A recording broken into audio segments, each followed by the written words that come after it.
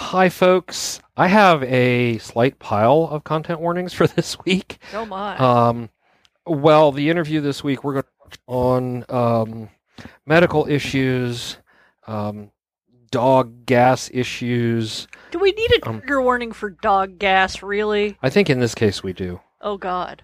Um, and also, there's some discussion of our loss of Tater Tot because Oh this was yes. recorded like a week after or so.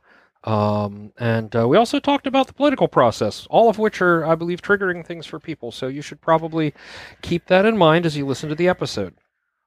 The next thing is thinking of our dogs. Yes. We have them, Two of them. and we have cats. Oh yes, those two. The chickens are asleep. I just put them to bed. So animal noises happen, just hopefully not chicken noises. Yes. They're- Hound is trying to climb in my lap, as a matter of fact. That's what she does. And when a cat event happens, is Sarah still in his tower? Or a dog gas event. For Our that dog matter. gas event, yeah. There will be swearing. We're not shy with dropping swears. So, yeah, that's why we're marked explicit. It's really the only reason we're marked explicit. Honestly, it is. So, hi, welcome to Productivity Alchemy, episode 191. Our guest this week is Gary Tyrrell, who you know Fleen. as Fleenguy, the person who writes and blogs about webcomics, one of the first webcomic bloggers, reviewers Yeah. on the internet back in the day. It was like him and Eric Burns. Yeah, we had an amazing conversation. I am excited to share that with all of you in a little bit. That was really exciting when he agreed to do this. So, along those lines, I'm also excited. I've had my first 2 days this week were really good and really productive. Today is like the middle of the week, and today is the day all my meetings happen. So, like my end of day. Oh, look, there they go now.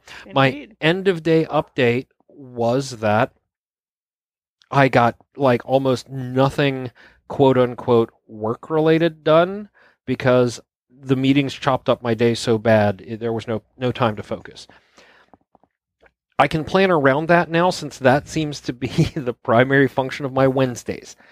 Which is okay because that means like tomorrow I want to focus on a specific thing and I have a big block of empty time.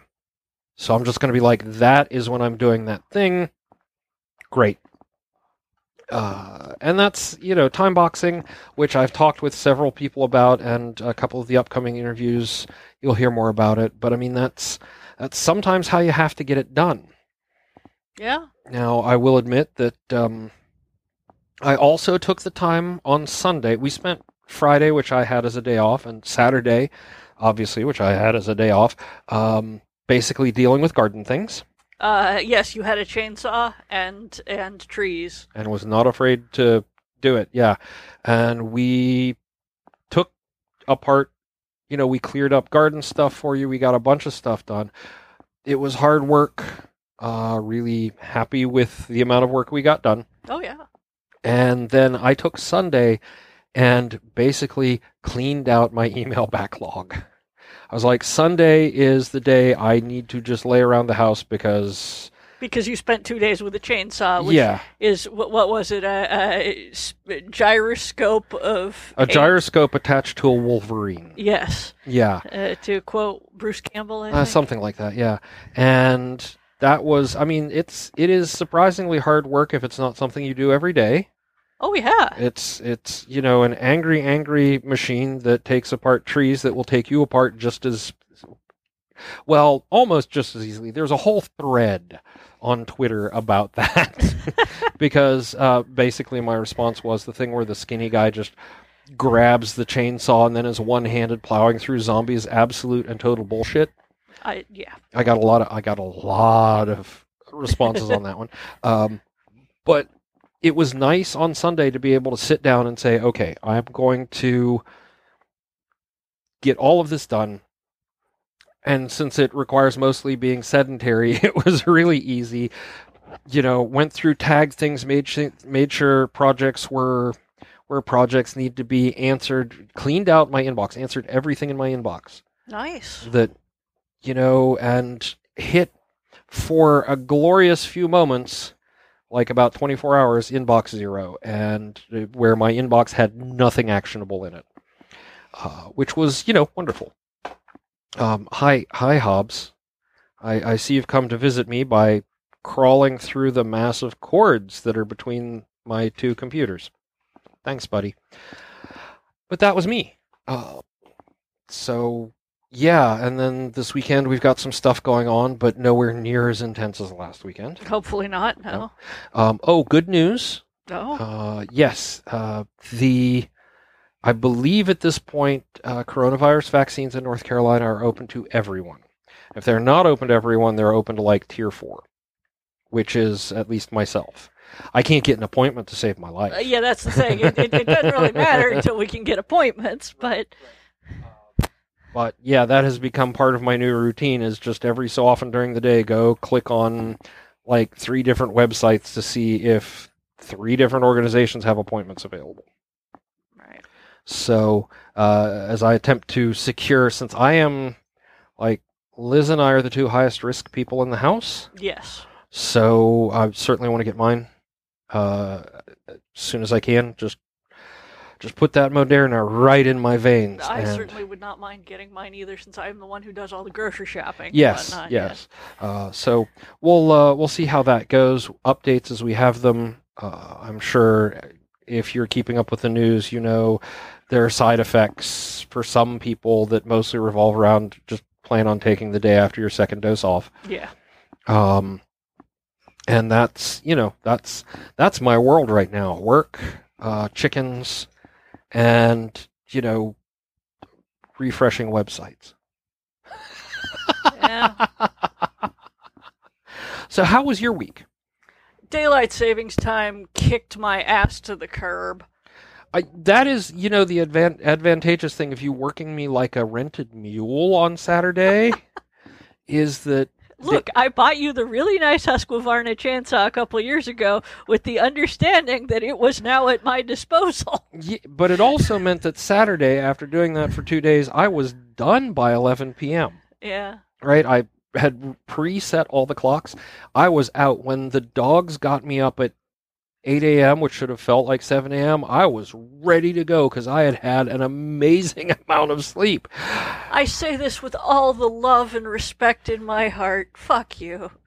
I'll accept it. Yes. Yeah. My sleep schedule is so broken right now that I don't even know what it's trying to do.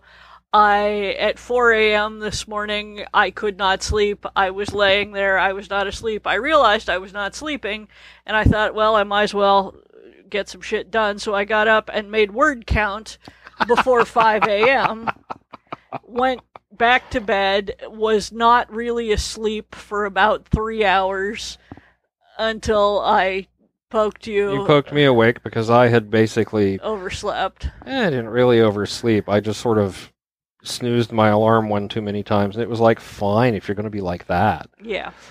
And then I finally managed to fall asleep until like 1 p.m. So, and then I was fine for a bit, and then I needed a nap, but now my usual nap time is shot because, it's 7, and you can't nap until 7. That's just... my body says that is not acceptable. And so, it's, my sleep schedule bears no resemblance to anything.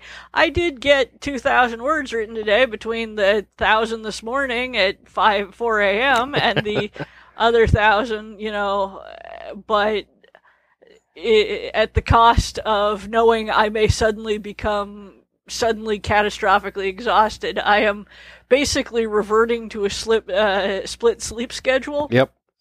And that was great when I worked one particular shift. It is not really that useful in life otherwise. I've looked at this stuff, and every so often I think to myself, split sleep may be good for me, but then I hit the wall of, yes, but you have a day job which expects you to be online and available certain times.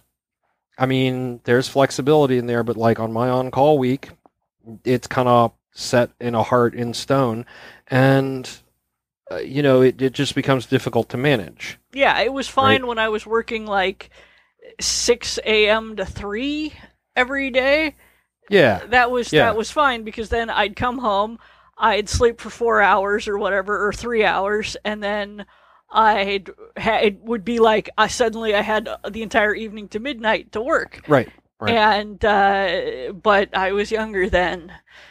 I was I was half my current age then, and now if I do that, it just means that I'm awake when everyone else is asleep, and yeah, it just The nice thing, one of my coworkers who has two small children, no longer, one of them was like a newborn when she joined the company. Laughs, jokes all the time that it's like, midnight Eastern. She's in the East Coast with us, and she's like signing on. She's like, "Hey, how's my, Australian fam? How's that European fam that's coming online right about then?" And that she's just like, maybe I should just, work the Australia shift or the European shift, but then, she ends up having to talk to people on the West Coast, and that just doesn't work. yeah. And I mean, and the thing is, I could do it at any time. I could work any hours Yeah, I wanted yeah. to because of my job. But I like seeing you Yeah. occasionally, and I don't mind sleeping through most of the time you're at work, Right. which is fine. But yeah, it The just bit where I'm sleeping through most of the time you're awake is a little bit of an issue. yeah, and in the evenings when we're hanging out and like watching TV, or lately I've been replaying Viva Pinata. It's God, I love that game. That would have to be my work time, and I value that time spent with you. Not together, necessarily. so- It could be like, all right, it's, time for me to go to sleep, and that's when you go to work. Yeah. It's just the whole, you're in that mindset of, we're winding down for playing the video games. Right, Yeah. I'd be playing the video games before I worked, and that just like doesn't. Yeah, it doesn't. Yeah, it feels like it's like eating dessert first, and I don't see a problem with this. yeah. I will totally eat dessert first given the opportunity. Why should I wait? I mean, dessert Anyway. is already a commodity for me. The other problem being that I don't want to be grocery shopping at 4 a.m. Yeah, because there's really only one grocery store you can go to. Although, Yeah, which they're very nice about the fact that you're shopping at 2 a.m. and thus presumably either working, the third shift or are high as fuck. high as fuck, and but I mean, there are no crowds.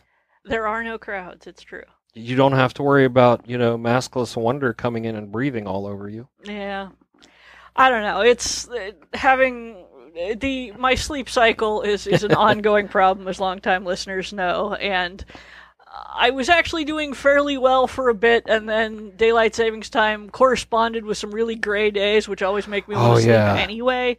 And so, what with one thing and another, I don't know if I'm coming or going, but it'll shake itself out once we get a few more sunny days, and I'm like, must be in garden. Sleep is for weak. Must garden. Do you want me just before I come downstairs to work to turn on your sunlight?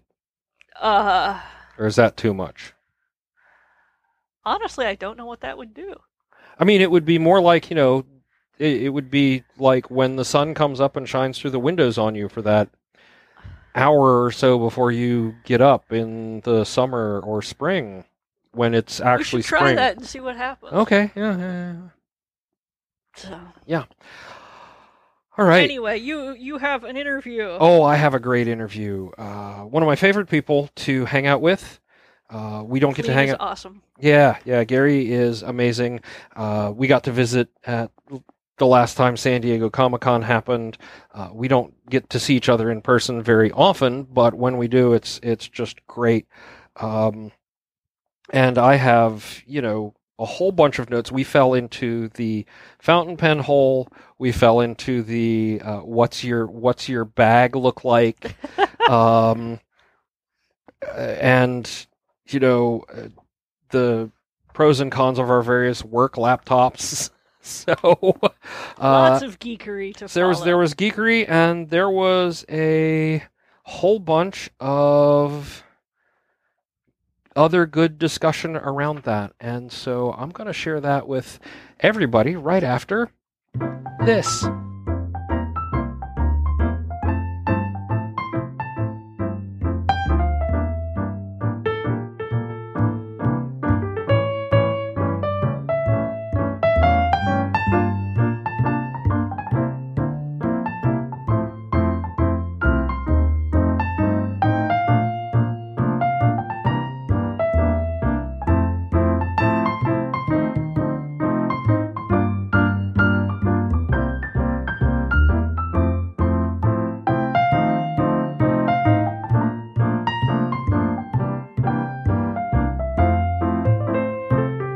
I am here today with my friend Gary. Gary is really cool. He's got a lot of stuff going on and runs possibly one of the oldest comic or webcomic news sites on the internet, I think.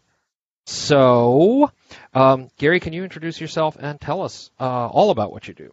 Sure. Thanks, Kevin. My name's Gary Tyrrell. I write about webcomics and have since December of 2005. Which means I think Heidi McDonald's got about 9 months on me, and I started about the same time as the late and much missed Tom Spurgeon. That's the side hobby. I figured out once that I do it for the same reason that I spent about half my time in college on the radio, which is it gives me a chance to inflict myself on whoever happens to be within a fairly narrow audience range, and Right. That's got some appeal to it. But day job, I work for a software company teaching people how to be database and security administrators. And in the copious free time, I am the chief of my town's volunteer EMS agency. Oh, you're the chief. I didn't realize you were the chief. They elected me chief back in November. Damn them! But yeah, that's been going on about as long as the webcomics blogging. Come to think of it. Yes. Yeah, I guess it really has. So, with all that going on, how do you keep yourself organized? I am fairly old school. You can't quite see my setup here, and nobody listening to this can see my setup, but I've got a desk with a computer and a laptop on it because my teaching for work, I need to have multiple screens going at the same time. It's kind of cramped, and fortunately it's got an elevated shelf above me, and the one thing I can find with my eyes closed is the stack of Post-it notes. Oh, yeah. There's always a stack right there, and then I've got multiple pens in easy reach, and I just litter my workspace with Post-it notes. Not any kind of system to it. It's not color-coded or anything. It's whatever's on top of the stack, and as soon as everything on that Post-it note is crossed off, it goes into the garbage and gets clear. Although I have recently become a fan of, we've talked about this. I have a fountain pen habit, which means I have a jet pens habit. Yeah. Oh, yeah. Yeah. And this year I have gotten into the habit of a particular diary style organizer, which is just doing marvels for me, which I use mostly for keeping my EMS wrangling straight. Just as an example, I've spent most of the past month calling around and making arrangements and wrangling 24 people that need to be COVID vaccinated, and just need something more than Post-its that might get lost or discarded at the same time. So the Morrowmen company makes some absolutely beautiful notebooks, but they make a diary which is deceptively thin, lay flat, nice plasticky covers, 12 tabs for 12 months. Okay. And when you open it up to a month, there's just a 2-page spread there of boxes for every day of the month with a grid behind. about a half centimeter grid. And then when you flip the page, the next 2 pages are upper 2/3 or so, just about 15 alternate pale and shaded lines going across the page, and 28 or 29 or 30 or 31 narrow columns going down the page. Okay. So if you've got a task that's going to require a block of time, you say, I'm going to start this here, I'm going to mark off progress. It's absolutely beautiful. And then at the bottom of the third or so, there's just a more plain grid. And the back 6 pages or so are just a free list. And it's proving, and we're only into February, but it's proving to be a really handy way for me to track progress on big projects. One of the things I set for myself in this 2-year term as chief is there's an awful lot of institutional knowledge in a volunteer organization that is often not written down. And I realized, there's me, there's maybe 2 other guys that have done this for more than 10 years, and we got a whole bunch of people been at it 3 years, 4 years that don't necessarily remember, oh yeah, that came up once before in 2012. Here's what we did. So great, big, huge documentation project going on, and I'm just marking off first draft, second draft, completion, release, all over the place in this thing. So between that and a couple of lamey fountain pens, I cover most of my needs. Oh, good. You've saved me from having to ask about the fountain pens. Yeah. Here's the deal. No, it's not starting where you think it's starting. In 1990, freshly graduated as an electrical engineer, I thought I should have some kind of connection to the traditions of my profession in the past. Right. And I went out and I made 2 purchases. At an art supply store, I found a fountain pen for a reasonable price, probably about $20. Yeah. And it's got the Mont Blanc logo on the end of the cap. Okay. And the opposite end of the barrel. But I cannot, and it's engraved Mont Blanc, I cannot find any reference to this except possibly this super fancy slimline rich person's pen from late 80s that went for like $500, maybe. It's a little bit too narrow. It's not the most comfortable thing to write with, and if you're not writing with it daily, it does have a tendency to clog. But, I kept that around and used it occasionally for a couple of decades. The other thing I did at that time was I went to a failing stationery store. Okay. And I found myself and taught myself to use a slide rule. Okay. Yep. Just a regular, generic, ordinary grade, $4, and it'd probably been on the shelf for 15 years, 30-centimeter long slide rule, 5 rules on it, front and back. And then one day I was talking with my grandfather, and he said, well, I've got some slide rules if you want them. And I knew that he had a technical background. He was long since retired at that time. He became C-suite executive in charge of catalysts for a company that was eventually acquired by BASF. Just started with them in the 40s when he moved to New Jersey and never left, sort of deal. I remember after he died going through some of his old college textbooks that he still had around, flipping through the chemistry text, talking about the exciting new atomic theory of matter, and the periodic table missing half of the elements in it. He was a chemist. They hadn't quite invented the concept of chemical engineering in the late 20s, and he had a stack of slide rules. He had a little 6-inch that was his daily carry, and one of the most amazing things was he had one that I think was a trade show giveaway.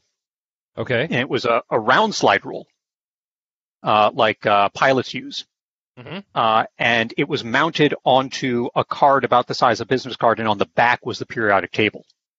Okay, that's pretty cool. That was really cool.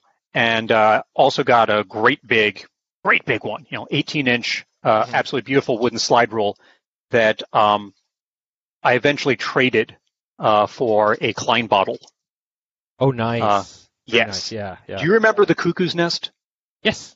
Yes. The author of that got out of computer security and started a little hobby business turning glass lab supply glassware into Klein bottles. Ooh, very nice. Yeah, and I saw on his website once going, oh, that's cool, that's cool, that's cool. He even made some mugs out of some of them, so infinite coffee in this one-dimensional manifold. He had a slide rule habit. I said, I got this slide rule that I'll trade you. He said, I'll send you a Klein bottle. And I gave it to a mathematician friend of mine. Yeah. So that was what I had for the longest time. And then, I don't know, going on 3 years ago, I happened to see a mention of an artist online talking about an art supply company in England that was introducing a new beginner fountain pen. And I thought, I ought to try one of these because the one I've got, yeah. And so I got this piece from a company called Manuscript. It's called The Curve. And it's a perfectly fine fountain pen. It doesn't write as smooth. It's got some hard starts, but it was cheap. And I said, maybe I should look for something better. And then jet pens fell in my lap. And then the Lamy Safari and the Oto Dude and the Lamy LX. And it just went from there. And then it's like, well, now you need converters and now you need ink. And oh, yeah. Yeah. But I find that I can do about 98.5% of what I would ever want to do with a bottle of Noodler's Eel Black, which keeps the converters nice and lubed and is absolutely bomb-proof black ink. And I'm fond of their 54th Massachusetts Blue Black, which runs a little bit wet, but it looks beautiful. I'm all about the Heart of Darkness from Noodler's, which is also, I believe, a bulletproof. But not as it isn't quite as lubricating as the eel. So the thing I've found is that if you've got and I've got some other inks, I've got some Airbin inks, I've got some Diamine inks and some other pens. If your converter is sticking, just run a barrel full of the Eel Black through, and it'll bring it right back to life. It's amazing. I haven't had any problems with the Heart of Darkness. So, but yeah, I only ever use black ink. Like I have all of these colored pens all over my house, and what's the one I grab? Always the one with black ink. You just held that up? What that almost looked like a Lamy 2000?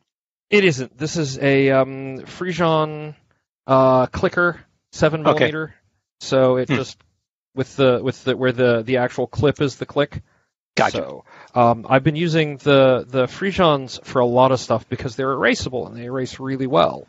Mm-hmm. And so like when I'm writing in my planner and I'm using their highlighters too, which is the cool bit. It's like, oh yes, okay, I'll highlight a work meeting or a work obligation. Oh no, it's been canceled or pushed a week. I can just erase it. Nice. Highlight and all. So yeah, so my monthly calendar.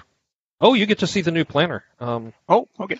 Yeah, Tool 8.5 by 11 monthly. So yeah, there's the rolling to-do list on the first page, and then the monthly spread color-coded, so that I can quickly look at something and say, oh, that's a work-heavy day, or that's I don't have anything going on, or the big orange stripe is I'm on call that week. The thing about my job is I'm either completely booked for the day or I am not booked. There's no ambiguity. There's no, here's what I have scheduled on that day. I'm either teaching or I'm not, which makes it, but you just holding up that planner there, you reminded me of a very dear friend of mine. She started as one of my EMS cadets when she was in high school, and she's finished her MSW by now. But she did more in a day than most people do in a week, and she had herself scheduled down to about 12-second intervals, but managed somehow in there to take care of herself, which was amazing. Now, the erasable on the Frisian is interesting. It's just comes out of my medical service. We're not allowed to erase anything, so right. Single line through and initial it. So the pen that I use for that, because you really don't want a fountain pen on duty. Tombow makes this brilliant little stubby pen called the AirPress that every time you click it, there's a little plunger that pressurizes the ink cylinder Okay. and never fails to flow, never fails to write. You can put it on plastic, you can put it on wax paper, you can put it on something that's soaked in grease or other fluids, and it's going to write. It's absolutely beautiful.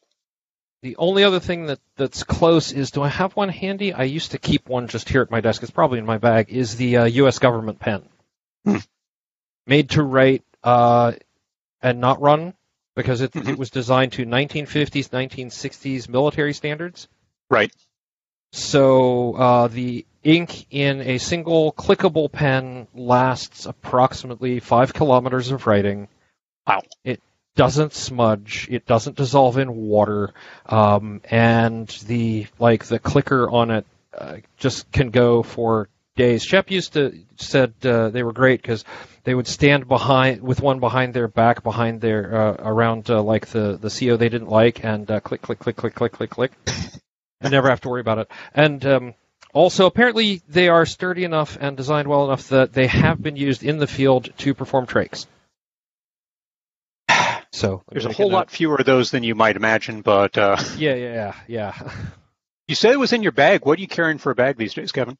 I flip flop between my I have the really nice, which I'm sure you're familiar with, the EQ Balance from the Urban Equilibrium. You have seen them at San Diego Comic-Con. You have seen them at the big events. I bought it in 2019 with the idea that I travel a lot.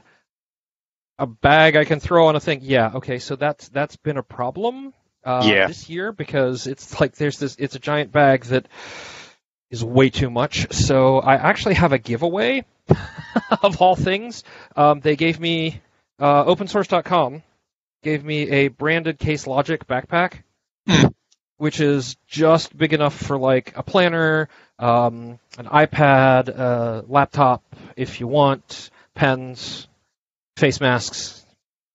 I had a Case Logic grab and go. I had a Case Logic that I carried for years, and then some of the zippers fell off, and it had one of those twisted paracord bits on the outside that just broke from grabbing it too much. And I said, well, okay. Let's try a shoulder bag, and I went with a Tom Bin Empire Builder. Oh, yes. And I carried that thing on a daily New York City train and walk and commute for 4 years, and it looks like it's brand new. That thing is absolutely bulletproof. And then my back got a little bit too old for the one shoulder thing.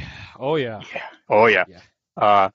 And I had a bag that forced me to downsize because it was a bit smaller, that I got through a Kickstart that was marked as cut-proof, and really was. Cut-proof, had a built-in security cable, quite nice. And the dog that just wandered out of the frame, just about 2 years ago when she was brand new, she decided to chew on the zippers. And the zippers completely destroyed in 12 seconds. So, cut-proof bag that was not as impregnable as I was led to believe, so I just went out and got a Tom Bin 25-liter standard backpack, which is absolutely, again, where I want things. Put some organizers and pen containers of my own choice into the various pockets, and it's just laid out where I know exactly where things are. Yeah, everything. And again, bulletproof. Everything else I have is an Osprey. The extra large Osprey duffel for travel, for like the checked bag, and then the Osprey, I forget the specific line, but like I've got a 40-liter and a 20-liter backpack, depending. Because, if I have to travel for work, I'm taking my work laptop and my personal laptop. Because it's, the work laptop, while more powerful than the personal laptop, doesn't have as big a disk. And also, I don't need to be editing podcasts or whatever on my work laptop. Like, all the extra things I'd have to install to be able to do it. So it's just like, okay. Yeah. Wow. I don't think I've ever double laptopped it. I do not have anything I care about that much. I do as a matter of habit, especially when at a prior job, that the laptop they had issued me didn't get replaced for 5-6 years, and it was already like a year-old Dell at the time. Mm-hmm. So it was like, yeah, I'm going to take my personal laptop because I can do everything else I need to do that isn't work on it. Because this thing is, just enough to keep up with work. Right. And that was the thing with that one. And then they gave me an underpowered Surface. So I get a bog standard corporate templated ThinkPad every 3 years, and nice. Well, honestly, anything I need to do, the most important thing I've got on the laptop is the VPN going to bog down my network, because everything I need to do is on the far end of the network. Right. And they just can't manage that part. So it almost doesn't matter if they give me a new ThinkPad every 3 years, because they also can't manage, no names mentioned, no corporate names mentioned, they cannot manage to transfer information from one laptop to another. Every time I follow the directions, I end up for a week on call with tech support, and they said, oh, yeah, that doesn't work, or, yeah, those instructions were never tested. And I was like, why? I'm just going to keep this one until they make me give it back, because I know where everything is. Yeah, no, I've been really happy with my work-issued laptop, because this time they're just like, yeah, so you could choose, this was 2019, so the MacBook Pro 15-inch, the MacBook Pro 15-inch, or the MacBook Pro 15-inch. And you can get that with an i7 or an i9, and, and then like a couple sizes, and they're like, yeah, we've pre-imaged everything, we've tested it, don't upgrade anything until we tell you it's okay, and so, yeah, it's pretty rock solid. And then since I'm compiling things and I'm doing code work, that, yeah, I need the bigger RAM and the higher CPU. Oh, saved my butt a couple times. Now, for personal machines, I look to future-proof those. If it's not going to be good for me in 8 years, I will spend the extra money just so I don't have to go through the headache. Yeah. I don't get people that upgrade their computers every 2 years or their phones every 2 years. I want to not go through that hassle. I've got it down to a science at this point. The biggest switch I've made in the last couple years, like I went from iPhone to Android, stayed on Android close to a decade, and then just last year switched back to iPhone. And the only pain was, which apps do and don't have versions on the other side. Yeah. And most of it was because I was tired of fighting with Android on a couple things. And then I got the Apple Watch, and now I'm kicking myself for spending years arguing with not Apple Watches, because, oh my God, this thing is so nice. And it's everything I wanted in a smartwatch, and just couldn't quite get out of every other one I tried, and I am just livid about it. I'm not a fan of smart anything. I want dumb things. Privacy maven, I prefer to call it. I have a TV in my living room that is actually a bit too small for the size of the room. It's not where it should be, given the only place it makes sense to put the couch. It was the biggest I could get. Let's see now, in 2004. Right. And I will replace that thing when I can find something of a comparable or larger size that does not say smart attached to it. I do not want a damn TV listening to me. I am against. I will not buy. My big problem with quote unquote smart TVs is that at some point, it's too easy for an update to brick it. Yep. And so, I don't want a $5,000, $6,000, whatever $1,000 brick on my wall. I would rather pay less for a TV without brains and plug in the streaming device or whatever, so that I can replace the streaming device without having to replace the whole goddamn TV. I would be doing the exact same thing, except I've discovered that the TV is about 6 months too old to have the correct encoding version that would allow a streaming device to go. So its laptop gets hooked up via cable, tottering on the pile of board games next to the TV.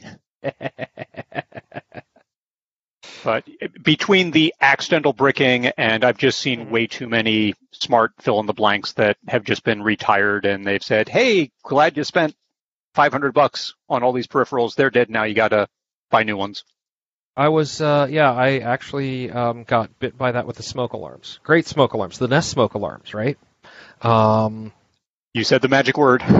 Yeah, reasonably good devices. They did everything I wanted until I went to use something that wasn't a Google device. And then it was like, no.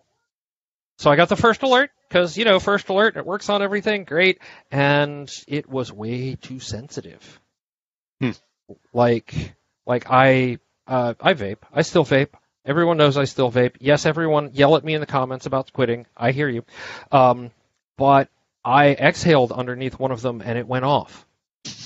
Like, it was that too sensitive. And so I had to okay, fine, and replace it with some standard quote unquote dumb smoke alarms because they actually worked better. I have a dumb smoke alarm on the ceiling above me. Once a year I change the 9-volt in it, and that's all I need to know. But you said too sensitive. Funny story. I discovered one day that the plug into the wall first alert CO detector was actually a CO and explosive gas detector.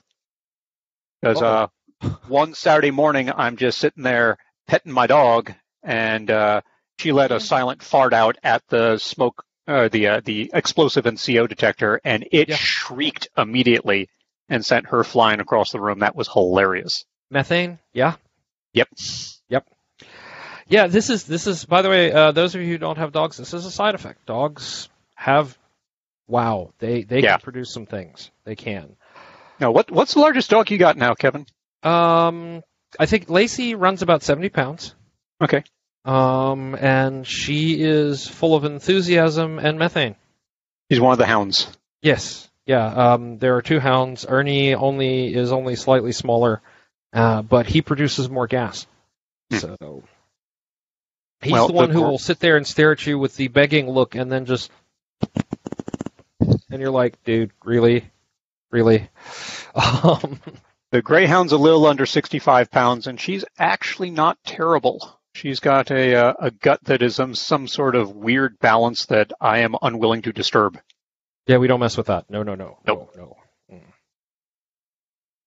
No. Sergey, don't push buttons for me. This is not... Hi, yeah, don't make me... This cat. That cat's going to murder you in your sleep if you don't let him push buttons. Well, I'm going to cheat. I'm going to use one switch on my Mac and toggle the lock keyboard function. So now it requires an active mouse to be able to use the keyboard. So there. Wait, isn't this the cat that steals kitchen knives? He doesn't steal them. We have a magnetic wall holder for them. He just he just waits until you're there and then shoves one off.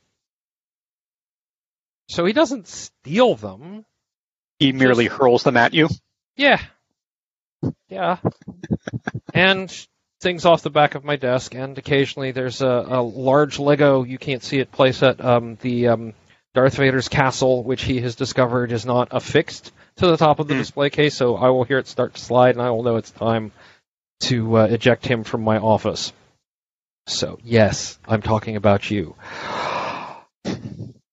All right, so...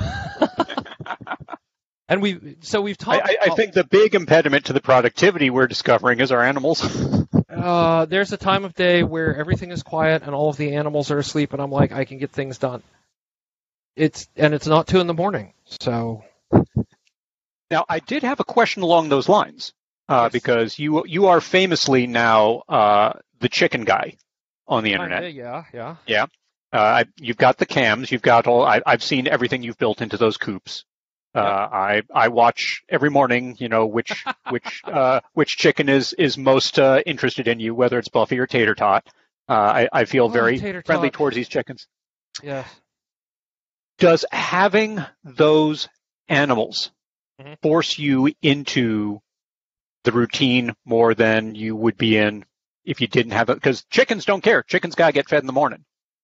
And I kind of thought it would be that way with a dog, but this dog is really nonchalant about times, and if something's an hour and a half late today in terms of food or walkies, she'll just sigh at us, but not really make a fuss. So secret number one is all of the chickens have basically feeding stations as part of the coop. Okay. So there's food and water, and if I don't get up at exactly 7 a.m. or whatever, they're not starving, they're not dehydrating, right? The second part is for the larger run with the two big coops and where Ninja and Spare and all of the related hens for that group, that soon-to-be hopefully single, if not, two flock situation, have automatic doors. Mm-hmm.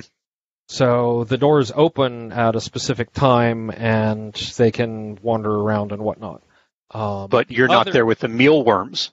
I'm not there with the mealworms. They're there when I show up with the mealworms. They're very attentive, but they do not require me to show up specifically for mealworms in the morning. Okay. The other enclosure does have manual doors still, because that's also where the babies. When we have chicks, that's where they live.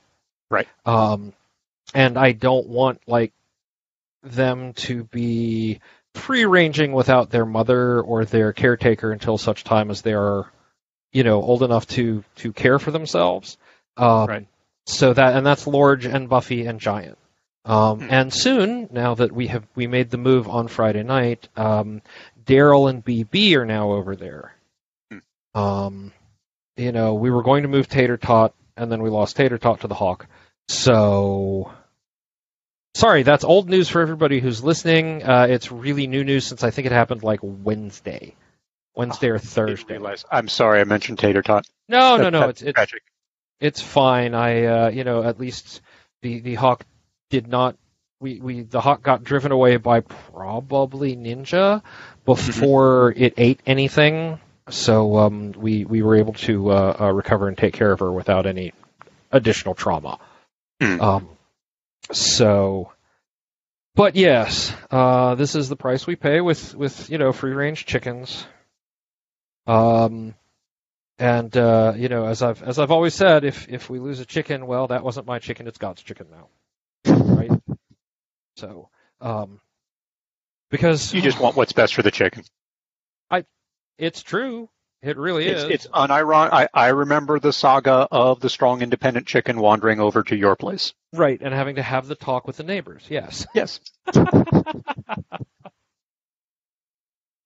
All right, we've talked about all of the organizational stuff and a little bit of habits. What other systems and habits do you use?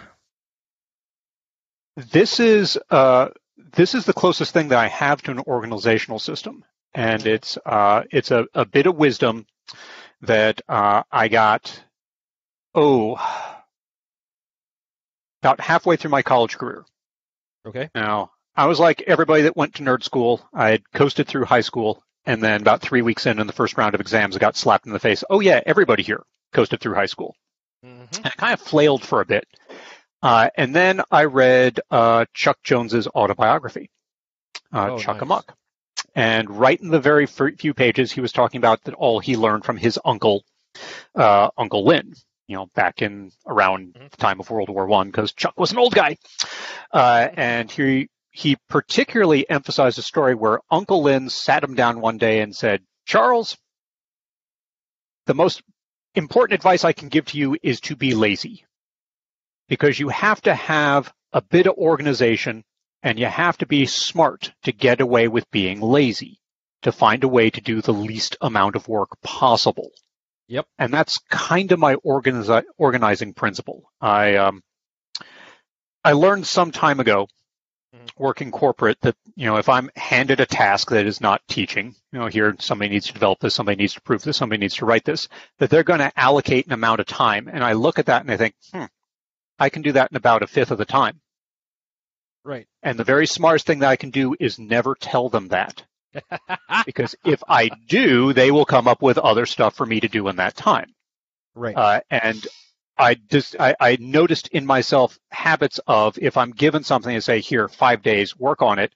And Monday, it says, I'm kind of half-hearted thinking about it. Tuesday, nah, I'm doing anything else. And somewhere around Thursday afternoon, I get into the zone and bang out 80% of it and finish it by mid-morning tea on Friday.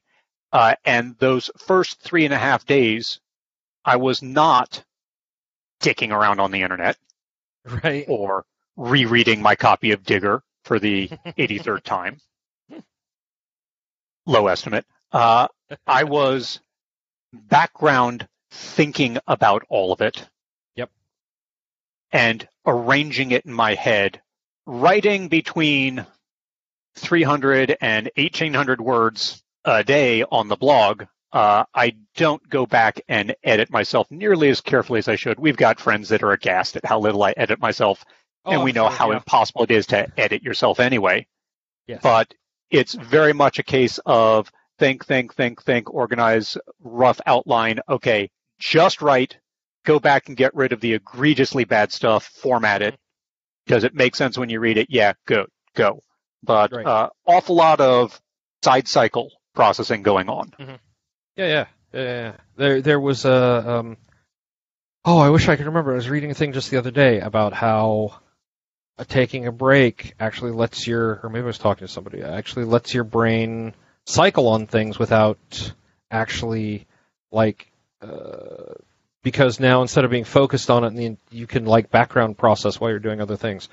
Maybe it was when I was re-listening to the interview with Dr. Nerdlove. I don't know. It's last week's a little blurry at this point, so. Yeah, we're only on March about 315th. So. I know. We're no, it has to be more than that because we're less than 20. Oh yeah, you're right. We're 3 weeks out away from March. Yeah. So 340th, maybe. Yeah, something like that. Yeah, give or take. Cool. Be lazy. I like that. No, that's like the sysad. That should be the sysadmin's motto. I want to be lazy. It means, I might have to do some work up front to build the robot, but then the robot's going to go fix the thing every time it breaks, so I don't have to. If I design it right the first time, I'm not constantly. I just yesterday, day before yesterday, it's Sunday, I was teaching a performance tuning class and said, okay, look, you see this thing that we're talking about here? This is end stage. Now I'm going to date myself here. Do you remember TVs with knobs on them? I said. Yes. Yes. And yeah, that knob, it goes chunk and it turns in channel 4 and it goes chunk and it turns in channel 5. But then there's that ring that does the fine tuning. Mm-hmm. Yeah. Well, one day, I don't know, I'm about 6 and I'm sitting in front of the TV and TVs used to be furniture. Oh yeah. This thing would have been about 19 inches and it would have weighed close to 200 pounds in a big heavy wooden frame. And I just got bored and TV's tuned to channel 4 and I just started turning that fine-tuning knob clockwise. And it got kind of sharp and then it got sharper and then it got perfect and then it got a little bit less sharp and then everybody's kind of looking a little blue and then everybody's kind of looking purple and now they're waving. It looks like they're on Mars and I'm just really bored. I found out if I kept at it, it was a good 15 minutes. I got channel 5 in. Yep. Dial is pointing to channel 4. But I'm getting channel 5. Oh, okay, great. So I guess if I want to watch channel 7, I have to turn to channel 6. Yeah, no, the channels aren't all the same bandwidth. Right. And the only way to reset that, kids, because it's a mechanical device, was to sit there and turn it back the other way for 15 minutes, which I managed to do before I got yelled at. Fine tuning always comes after the gross tuning. Yep. You've got to have something that is reasonably stable and dialed in because whatever you're doing, it's database administration, it's system administration, it's performance tuning, it's security, it's whatever your job happens to be. If you're not in a stable place with the big stuff done, you don't fiddle with the little stuff, because as soon as you do the next bit of big stuff, you've undone your prior bit of little thing. stuff. Now, Yeah. absolutely, you have to sweat that little stuff. The best autobiography I've read in the past 10 years was Chris Hadfield, which was titled Always Sweat the Small Stuff. Because if you're in space, you want to know that somebody paid attention to the little details. Oh, yeah. Oh, yeah, do you want to know that? Plus, the man's got an amazing mustache. So, massive respect there. I mean, yeah, just, as someone with another impressive mustache, you have to admire other people's mustaches. Yeah. You have to admire the Hadfield. But, you have to, whatever you're working on, it's like a great big, enormous Alexander Calder mobile hanging over your head in the museum, and somewhere 3 galleries away, somebody farts, and 30 seconds later, the entire thing just goes in every which direction until it finds its new stable configuration, which looks nothing like the last one. Mm-hmm. I am not poking that thing until I've got as much done as I possibly can have done. Right. That's my rule. Right. Yeah. And I think more software designers should, at least there's a push, right? There's a push, especially if you're doing continuous delivery, that doesn't necessarily focus. It's like we will stabilize the next one and the next one and the next one because we want to get this change in or this feature on or whatever, and you never actually reach a stable state. Or oh boy, people have a tendency to rat hole, don't they? Yeah.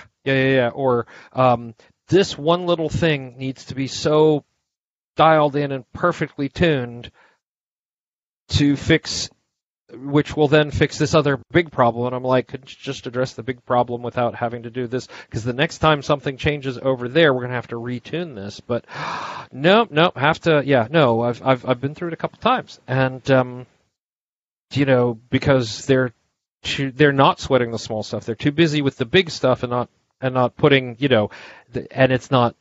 It's like building a house that isn't level. Oh, when we hit that point, we'll just put some shims on it by the foundation, and that'll level it out. No, because some idiot's going to plant ivy on the other side.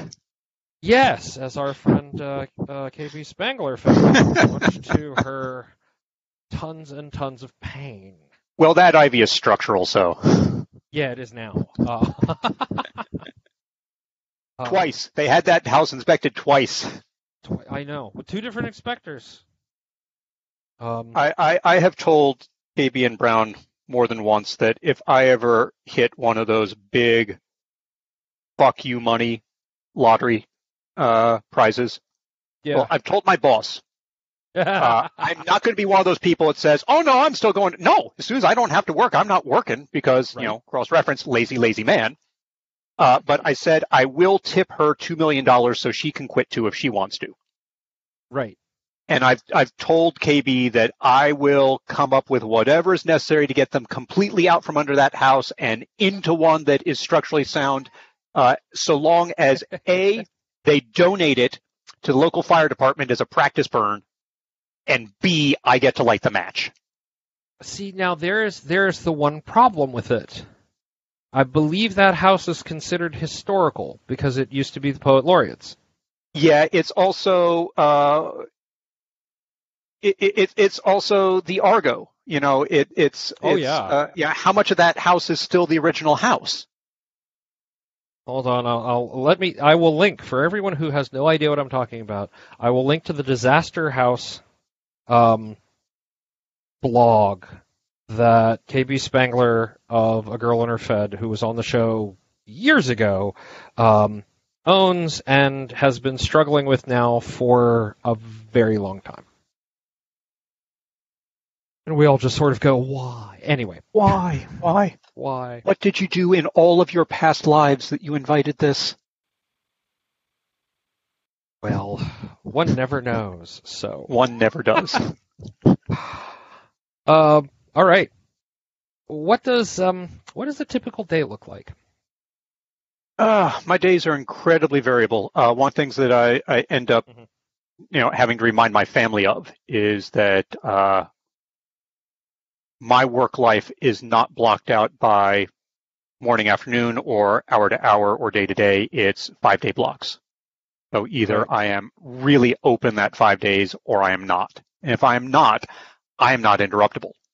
When it comes to things like, oh, well, the accountant needs to talk to you. Well, I have a day when I'm not teaching in 3 weeks, or we'll do it after 5:30 because I Right. can't take 10 minutes in the middle of the day because my Right. students will not put up with that because they are paying huge amounts of money, or their companies are, to send them to this training.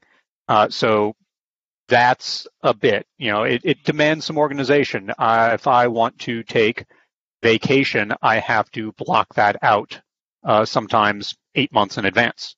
Say, Oh yeah. these 2 weeks don't schedule me for anything. Or, I'm only going to be gone in here, but I realize that that's 2 weeks of utilization that's shot. Add on to that, Tuesday nights, whatever it is you got going, I'm not there because I am running an ambulance crew. And Right. every 6th weekend, I am not available because I'm on weekend duty. So a lot of it's just a matter of what day is it? Is it a day that is completely spoken for, or is it not? But if it's a day that's spoken for, get up, ease my way into the day. The radio goes off, and it's the local NPR station that tells me what fresh new horrors have erupted overnight, just so nothing surprises me. Right. Not nearly as horrifying as it has been for the Very past much. couple of Very weeks. true. Very true. Yes. I wake up and say, I'm not horrified yet. And I just wonder when that second shoe is going to drop. I'm not usually a breakfast person. Haven't been. But the kitchen is just off of my office. And both the kettle and the tea are between the far entrance to the kitchen and the entrance to my office. So that's handy. Just assemble Yep. as you go. Yep. As I go. My wife is usually the one that takes care of the dog in the morning because she is more doing stuff first in the morning. I just need to make sure that I've been showered and I'm in my seat at time, but she will do a yoga routine or a meditation, or is far more structured about those things than I am. And then it's straight through day, hour off for lunch, and then my time starts sometime after 5:30. Although the deal about teaching is all the things that come in during the day, the emails that have to be responded to, or the fill out this survey, those still have to get done. So the weeks that I am not teaching kind of make up for that, where there's a whole lot of empty time around, and that's when catch up on reading, decide what's next in the queue, take the car in for service, dentist appointment, things like that. And then it's been a while. There used to be this thing called travel, where you would leave your house and go other places. I remember this vaguely. It has been so long. Yes. And about a quarter of my teaching load would have involved that. Now, mostly that's a corporate site that's about 130 kilometers away, so easy Sunday afternoon drive and relatively easy Friday afternoon drive back, although involves I-95 in both directions, and I-95 is state and zone personal intestinal tract of a highway. Depends on the state, but I'm familiar. It's bad the whole way. It's just a nightmare. But on occasion it will be, oh, okay, well, we don't have anybody else, Gary, so you need to be in California for this class. So, there's a Sunday, there's a Friday into Saturday that's shot, but, I get paid corporate tech money, so the fact that I get a fair amount of time that's just, we don't really have anything for you, you're on the bench this week, about makes up for it. Yeah. About. And then in between, you still have, because you were here to teach, not that, and we managed to grab dinner on like a Sunday. Yeah. Before you actually started and flew back home. So. No, it was before I started the class. I was just coming in. Right. Yep. And you were just about to head to Africa. Yes. So that was, and then we ran into you at San Diego Comic-Con. Last time they had San Diego, Last time they had San Diego, yeah. So this is how it works, folks. When you're doing these different circuits and the work travel and things like that, when we can travel again, we might be able to see each other every 3 to 5 years. And sometimes it's just random. Yeah. I was, my wife and I were flying out of Portland from a vacation at the same time that Howard Taylor and his wife Sandra were flying into Portland, and we realized we were in the same terminal and went to hang out between our various boardings. Things happen randomly like that sometimes. Yeah, we were in Helsinki for Worldcon, and Howard was like, "Hey, I'm just going to have a hangout and draw in the food court," and I'm like, "Oh, cool!" And it's usually the only time I see Howard is at a Worldcon these days. Not that we've had those for a couple years either. So, fingers crossed for DC. Fingers crossed for DC. What's the date? August, I think. I'll give you a 40% shot. Depends on whether people stay the hell home now and whether people will get vaccinated. Right. They've talked about pushing to December. I still haven't heard what the deal is on that. And then there's still, can you push the Hugo Awards to December? Oh, I can see a lot of people being very grumpy about that. The sheer amount of parliamentary procedure that erupts around the Hugos never ceases to amaze me. The sheer amount of parliament, well, that's all part of the World Science Fiction Society, which happens to host all their meetings and present the Hugos at Worldcon. Yep. There is a whole lot of politics that goes on in there that I sort of understand but can't explain and don't want to.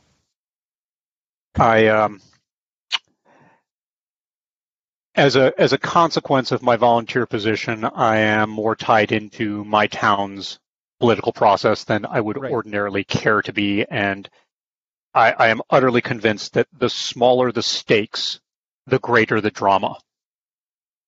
Oh, I saw that working for the city government, the city of Raleigh for a couple of years. It was like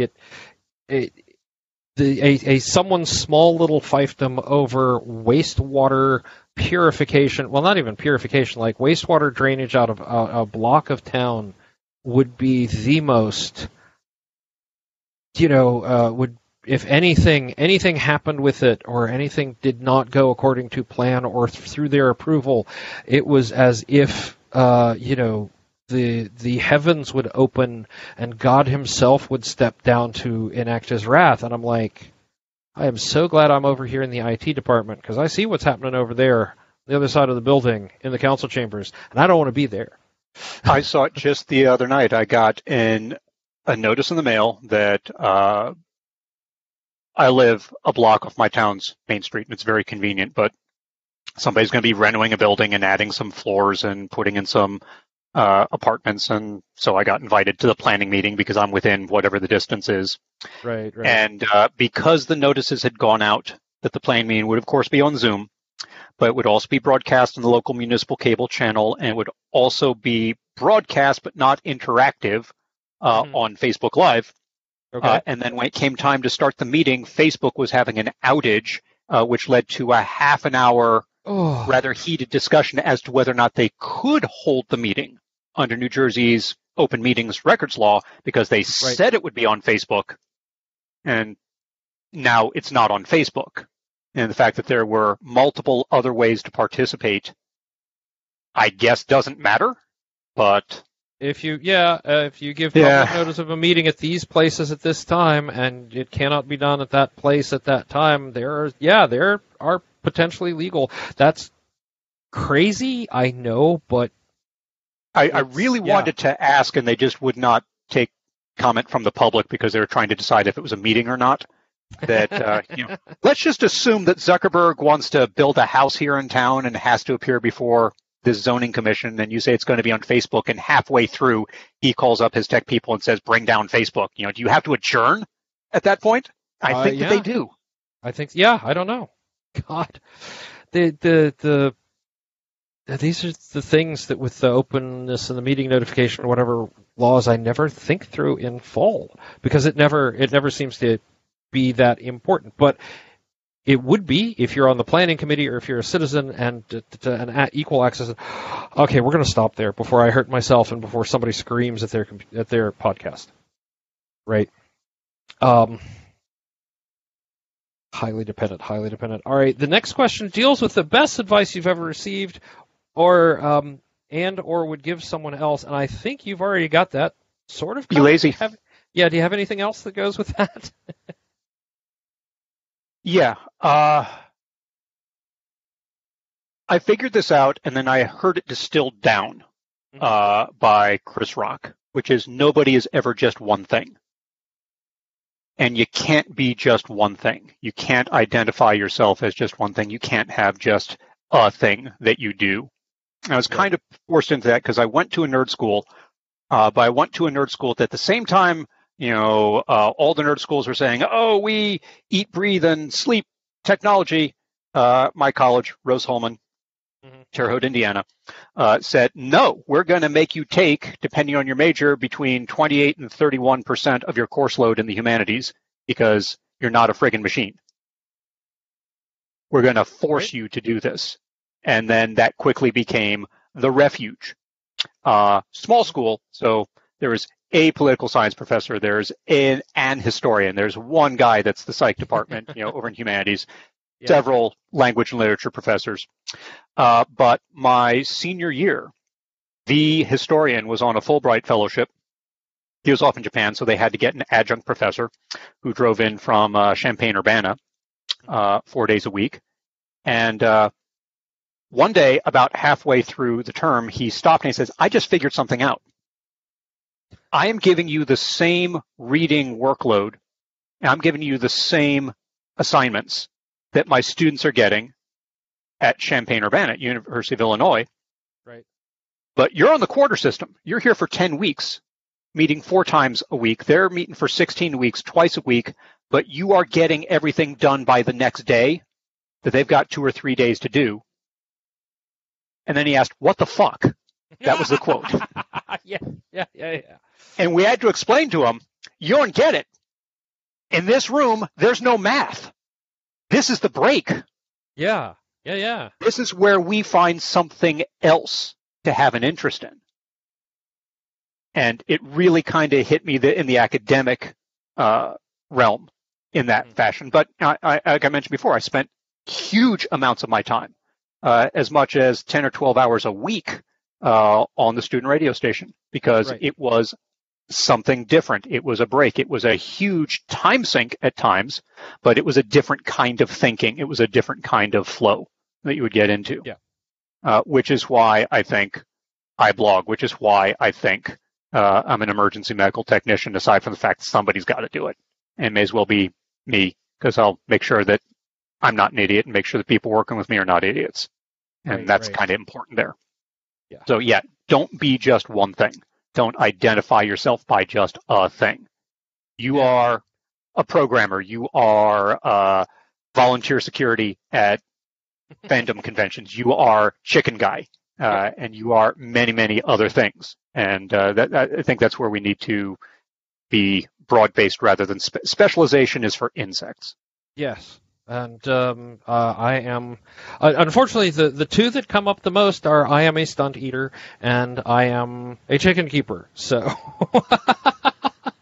and we haven't been doing the stunt eating because it's really hard to do with everything else going on. So we're hoping to be able to do some of that again, 2021. You're also a plague doctor, but that's been a while too. That one, that one needed a long break. You do the same. You do that. Everybody's like, oh, we miss it. Like, we miss it too, but we don't miss the deadline 3 times a week, the hour per episode that was spent recording and editing and writing and on and on and on. You get down to 4 minutes. Yeah. Yeah, and I mean we've got some plans and we've got some stuff coming up, but it's not. It's just been. I think everybody who does any sort of creative endeavor, everybody has had issues this last 12 months, right? Yep. It has been hard, and everybody recognizes that, and everybody I've talked to over the last year or so has been very upfront about that, everybody's taken a productivity hit. Everybody, especially if you're an artist or an author or into comics, it has been significantly harder to get through some of that, especially if I'm supposed to be the lighthearted one while the world is on fire around me, right? Right. It's a lot harder, and it's a much bigger strain. And so, I don't fault anybody for it. I think everyone who has managed to get their stuff done, and whether it's creative or whether it's just, I have to go out and build a chicken coop today, in the last year, man, more power to you. More power to you. So, all right, thinking of that, here's the sad but usually easy question. And you know the quote where I get it from. Howard Taylor's Maxim 70. Failure is not optional; it is mandatory. I'm paraphrasing, by the way. What matters? Oh, I've got the coin in my hand at the moment, so I can quote it if you like. I mean, 70. I can get the coin out of my pocket because I have it too. It's just, yeah. Right next to my Dorsai coin. Yeah. The option. Yeah. Failure's not an option; it's mandatory. The option is whether or not to let failure be the last thing you do. Yep. Right. So, how do you deal with failure or when you miss a goal?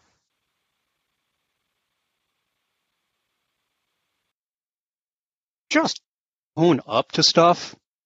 If you're going to blow a deadline, let known that the deadline is going to be blown. If things are breaking, let it be known that they are breaking, and here is how that's going to affect. And the thing that will irritate me more than anything else is having my time wasted or wasting somebody else's time where I am not being given a new set of expectations. Right. I am dependent upon an entire infrastructure of technology to teach my classes. And when somebody hasn't done their job and my thing isn't working and I have to tell my students, I'm sorry, we can't do this right now, and I've filed a ticket and I do not know when it's going to be picked up, and I do not know when somebody's going to act on it, or if they see the emphasis on it that you feel.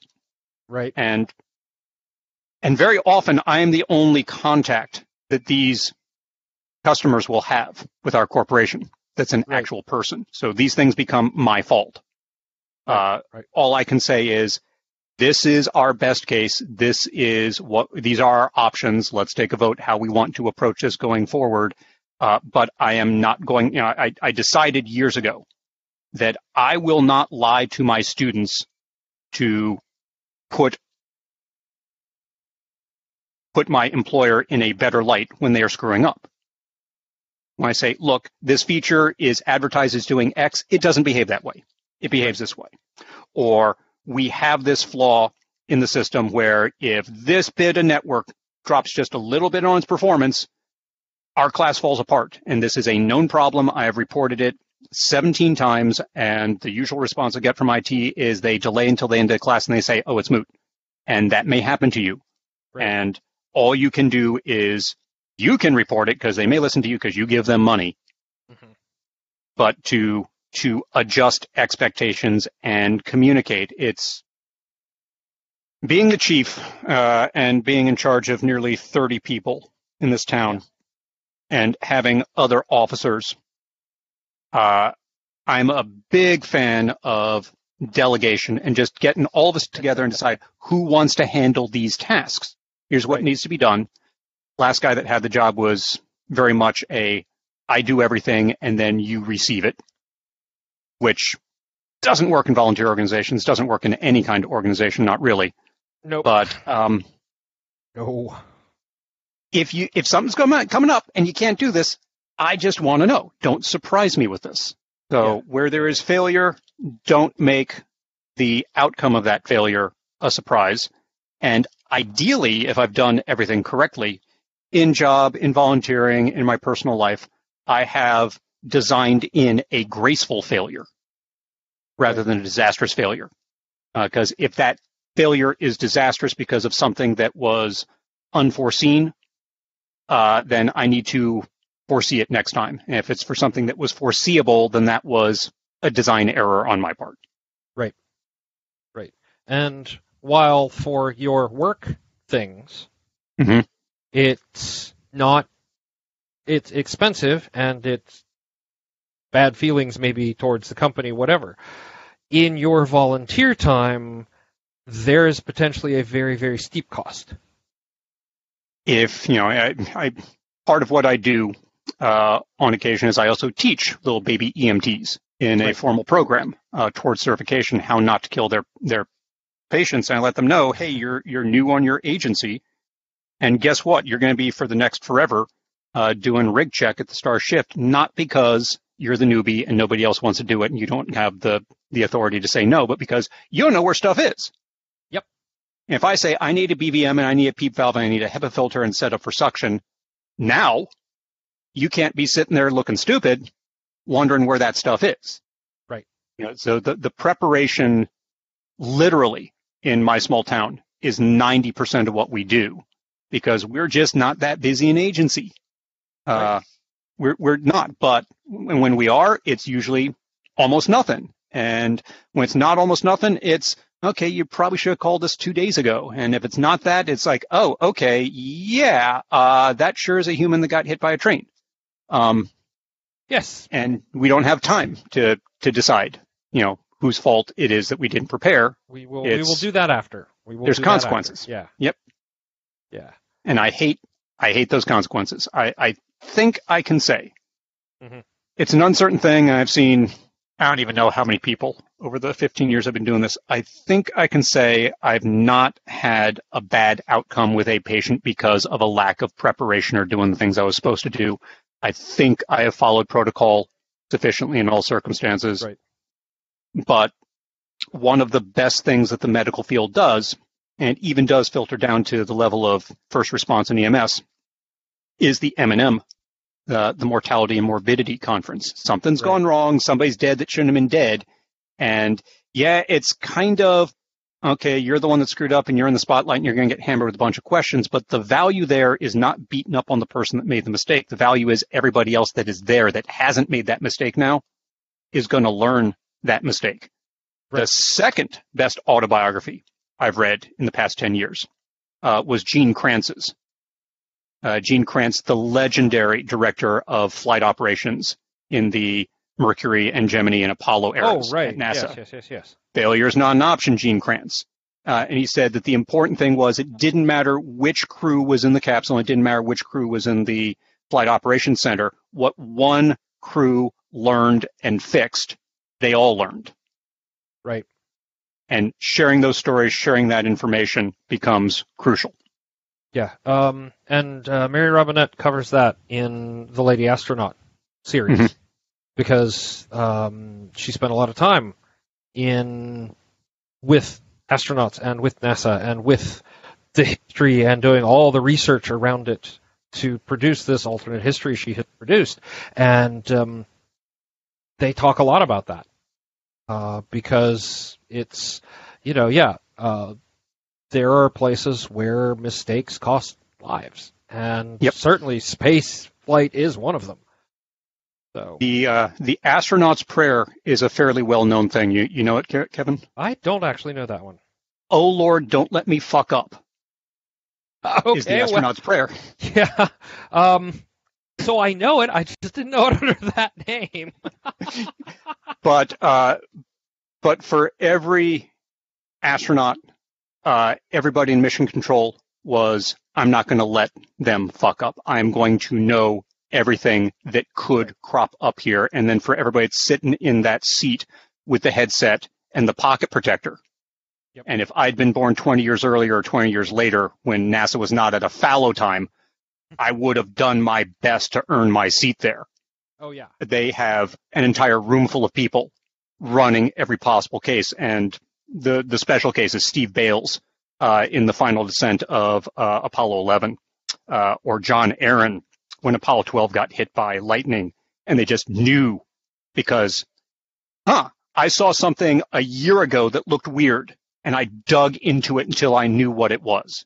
Right, right. And now I'm dredging that back out, and I'm thinking in the course of 3 seconds, SCE to aux. And now 3 guys are alive that maybe wouldn't have been.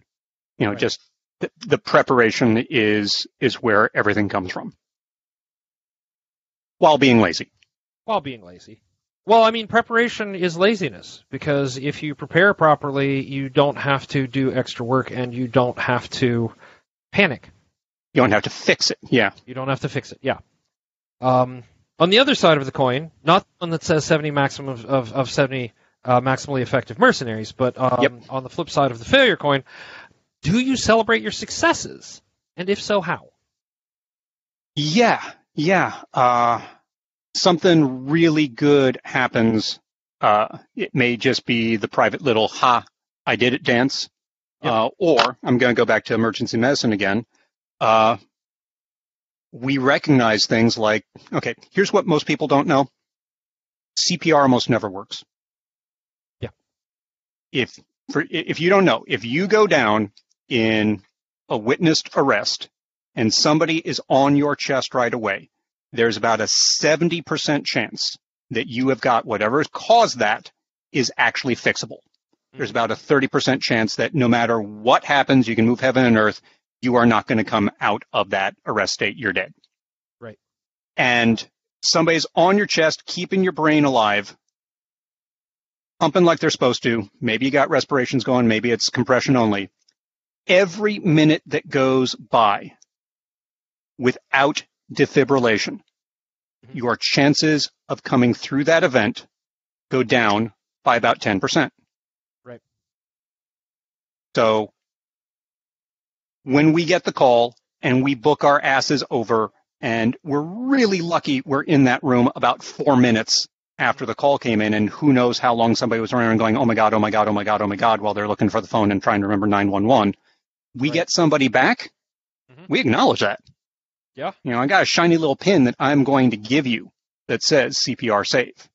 Or we got a shiny little pin with a stork on it that says childbirth. I will go my entire career without assisting in a childbirth call, and I will be happy. Do not need that one. It takes forever to clean up an ambulance after one of them. It takes several years to clean up a house after one of those. Oh, wait, they weren't actually born here, but it still is going to take several years. Anyway, that's a big thing. By the way, the AEDs, I'm saying that right? Yeah. In public places now, which last time I took CPR, they trained us how to use, which is mostly, here are the instructions on the device. Follow them. Yeah. Turn it on first. Yes. Yeah. And you can buy, they're a little expensive, but you can buy portable ones to go with you. Yep. We have a friend with a heart condition that we have looked very seriously into buying one to just, this goes in your carry-on. And if you do that, make sure you get the one with the non-specialized batteries. Yes. If in case anybody's in the market for a defibrillator, an automated external defibrillator, there are some that have proprietary batteries that kind of look like the ones that keep an especially chunky laptop working, and there are others that just run off of like 10 Duracell photo batteries, and they are much easier and cheaper to replace. Yeah, like if you can actually test those. You'd be like, those batteries are going bad. Great, we're going to maybe not Best Buy, but we're going wherever you buy, maybe Battery Warehouse. Yeah, Battery Warehouse, or I've seen some crazy batteries in like the photo section of Walmart. So yeah, but they're not hard to get. Nope. So yeah. Yes, which reminds me, maybe this year I'll be able to get my CPR re-upped. See how it's changed since the last time. Since it changes every time. About every other time. It's in a constant reassessment process, and it's every 5 years they come out with new standards. Yeah. I'm just waiting for them to go. They've finished the 2020 survey, so I'm due in June. I may very well see a new standard by then. I'm taking a different class than you are because I'm healthcare provider. But Right. I think they may even kick healthcare provider over to compression only, just so you're not interrupting flow. Yeah. So, all right. Recognize your success. Hope you don't have to get a childbirth pin. I'll tell you the two most important words on a childbirth call, Kevin. I'll drive. Hit me. I'll try. I will. Yeah. Okay. Add that to the. Yeah. Best advice on childbirth calls: say, "I'll drive." Okay. Gotcha. That's everything. What have you got? What have you got to share with us? Not that What you I haven't got already coming shared up? a lot. Yeah. Oh, I'm just gonna note that I stole something from you. Oh dear. Which is when I got this Chiefs job, I put in an order with Howard, and I got a half dozen of the "Not My Circus, Not My Monkeys" coins Yes. to give to my officers and crew chiefs and say, look, this job is when something goes wrong, it is our circus, it is our monkeys, but you have one get out of circus and monkeys event that you can cash in on by giving me this coin back. Yes. And I stole that from you. Yeah, I did that for my last I guess it was 2 companies ago. But at the time we were a much smaller. I could not do that for the company I work for now. Too big, way too big. But at 2 companies ago, where like at one point I was the entire department, and then we slowly grew past that. It was much more practical. Say, yeah, I'm just going to buy 2 dozen at a time. And as people, as we do our first in-person or whatever, you get one and an explanation. So, Yeah, I just have 3 officers and a couple of crew chiefs reporting to me, so they can deal with the people beyond them. If they want to take that down to their crews, that's their business. That's right. But it gets into a philosophy, that I mentioned the top-down that our last chief had, and I remember reading years ago, I don't remember what history it was, that said by all of the traditional metrics, the Allies should not have won World War II because the Germans had superior tanks and superior planes and superior generals. But the Allies, particularly the Americans, had better trucks and better sergeants. Yep. And the secret there was, okay, great, you've got maybe not that great a colonel, and a marginal captain and lieutenant is completely useless. But if that sergeant is given the ability to see something he can exploit and act on it, then they're going to do so. And that's what I'm trying to foster. I'm trying to make sure that everybody below me, first thing I did when I got this job was put in the succession plan. Say, okay, hey, you're my deputy chief. You are going to be ready to take over and not have to figure things out if I walk in front of a bus. And I want captain below you to do the same thing. I want the lieutenant below him to do the same thing. I want these crew chiefs to be able to step up into officer positions. I want moderately experienced EMTs to be able to become crew chiefs. I've stopped using the walk in front of a bus as the term. Now it's win the lottery. I would rather it be a happy event than a sad event, right? If I win the lottery, I'll be able to ride more often because I won't have to worry about work the next day. Well, yeah, I mean that's the I've won the lottery. Well, okay, so when I'm talking about work events, here's the documentation. Yes, this is the win the lottery event. Why? Because if I win the lottery, that's fuck you money.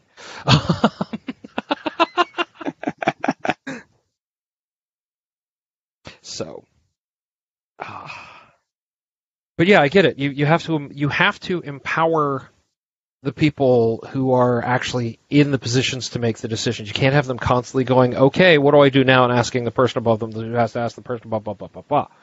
Right? They have to be able to make that judgment call on the ground. Yep. And like I said, some of it's just if you haven't seen it before, you don't necessarily know what to do.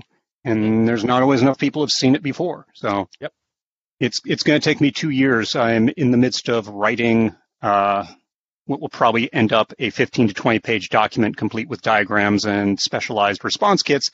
Hey, when there is a structure fire in town, here's what we have to do to make sure that the firefighters don't kill themselves tromping around in an extra 50 kilos of gear in a 3,000 degree environment when they come out.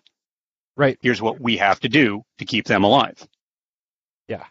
My friend, the firefighter / EMT captain up in Greensboro, of all places, would appreciates that sort of thinking. So we'll introduce you someday when all of this is over. When all yeah, we just sort of wave everybody does the gesture. Yeah, everybody does. Yeah. You can't see Kevin. I can see Kevin. He's waving his hands. I'm waving my hands when we talk about all of this. Doing it. Everybody knows we're doing it. All right, where can we find you online? I mean, you can find me at Fleen, FLEEN.com. It was an acronym once upon a time. Now it's a word, like Xerox or Kleenex. Yep. And you have a Twitter. I do have a Twitter, Fleenguy, because Gary Tyrrell was taken by another Gary Tyrrell. Nice guy. We've had lunch. We split who grabs the name on various networks at time. I got that email service. He got this one. He got Twitter. I'm not on Facebook, but he got Facebook. Yeah. It works. Yep. He at least knows that my email is not his email. I wish I have a cousin on the West Coast whose family has not quite gotten that his email is not my email. And I've had the occasional discussion with, hey, did you get a password reset request for this? My daughter is trying to set up an account and put in the wrong email. I'm like, yeah, okay. My big problem is with, I think he's an electrical contractor somewhere around Wilkes-Barre, Pennsylvania, and I'm constantly getting contracts and plans and requests for proposal. And I've got a stock response that says, you want Gary C. Tyrrell. And if they refuse, actually I had one guy arguing, stop messing around, Gary, and read the contract. And I said, if you do this, I'm going to start showing up to these things you invite me to. And I'm going to start responding to things that I have no idea about. And then he got the idea. He got the message. Okay. Also, there's somebody in Australia that wants $5,000 for some lentils that he sold me, and I'm not sure what lentils are, but I'm sure they're very nice lentils. That would be, in Australia. Weird. Okay. Yeah. Ask KB. KB knows what lentils are. I bet. I think it's something to do with window framing, but something like that. All right. Dude, thank you. Hey, whole lot of fun. Thanks for having me, Kevin. Absolutely. And anytime you want to come back, just say the word. We'll make it happen. All right. Not sure we left anything uncovered, but we're all growing and changing, so it'll be a different conversation next time. Exactly. All right. Have fun with the dogs, the cats, the chickens. Leave anything out there? No, I think that's everything. Oh, the Ursula. Of course, the wombat. It's like the end of the third Muppet movie. Deer, pigs, and frogs, and chickens and things. Exactly. Is Broadway. Anyway, for the people at home, we'll be right back after this.